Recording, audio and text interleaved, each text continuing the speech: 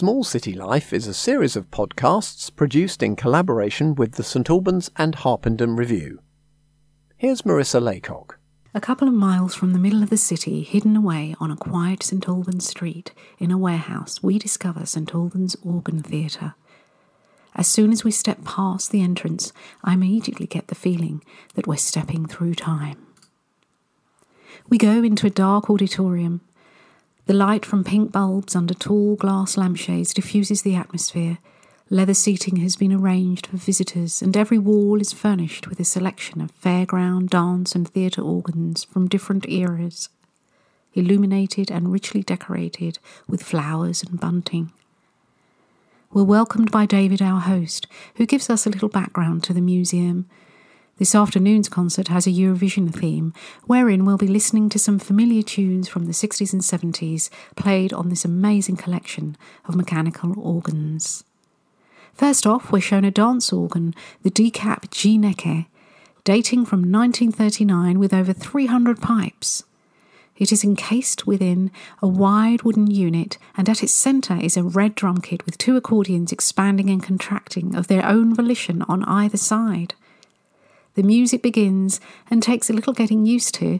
The drum kit comes to life, and I love the sound made by the Chinese temple blocks. The music is upbeat, celebratory, and from an altogether different era. We're invited to go and see how it operates and are fascinated by a key frame reading a never-ending perforated concertina book. The unfamiliar music fills the air and my imagination begins to take off. I watch the instruments play by themselves and feel as if I could be on a Tim Burton film set. Another volunteer introduces us to a wonderful selection of varnished music boxes in walnut cases presented in a row along the edge of the stage. Notes cascade from a Swiss-made Nicole Frères music box like gentle raindrops. The music chimes beautifully and is like something out of a fairy tale or from a Midsummer Night's Dream. The audience seems mesmerised and transported by the light and dulcet tones. I can see how these music boxes evolved into toys, and am taken back to my childhood and remember turning the bass of my musical doll that would play a light melody hypnotically until I'd fall asleep. Next, we're shown something altogether different, the American Violano Virtuoso, a self-playing violin and piano encased in a cabinet dating from 1912. It lies flat as the strings vibrate and create melodic tunes.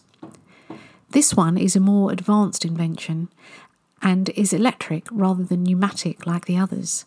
A paper roll is spun on a barrel and wire contacts pass through its perforations. I'm in awe of its complexity. The Eurovision theme continues and we turn our attention to the Bursens cafe organ, dating from the late 40s. The lights change colour according to the instruments being played.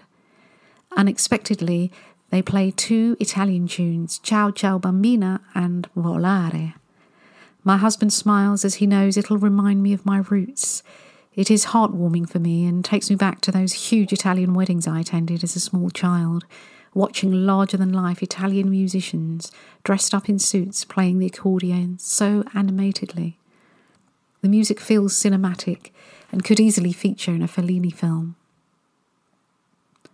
The mighty American Wurlitzer theatre organ, dating from the 30s, brings me back down to earth, with 10 ranks of pipes and an extensive percussion section hidden from view.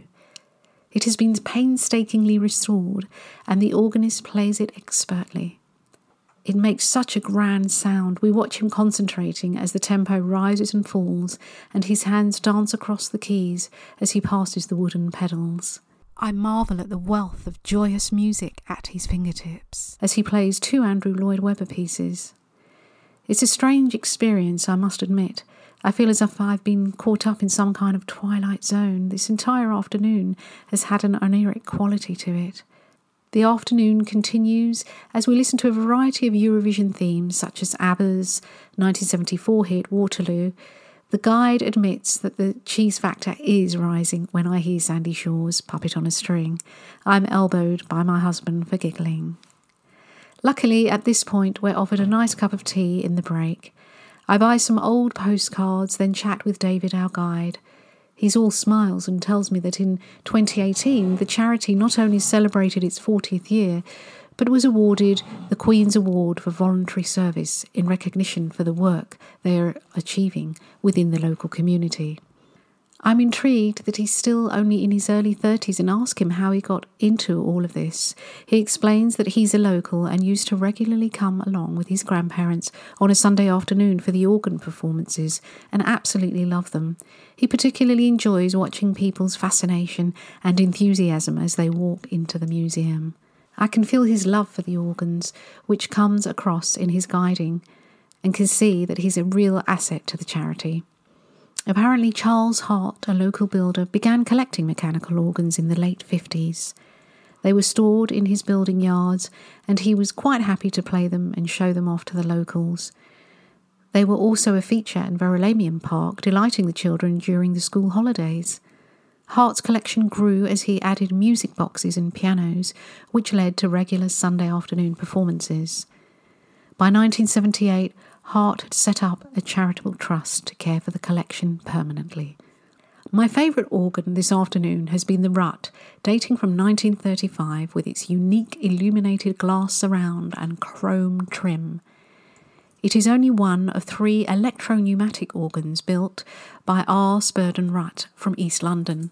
It caught my attention from the moment I walked in, and I had a feeling it would sound special. The music has a timeless and surreal quality to it.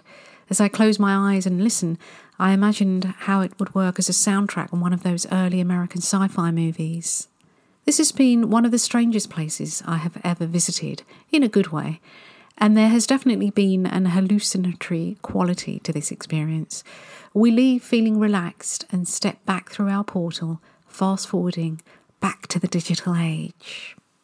Small City Life is a series of podcasts produced in association with the St Albans and Harpenden Review. To find more of our podcasts, go to radioverulam.com, and if you'd like to support our podcasts, please go to radioverulam.com/donate. Thank you.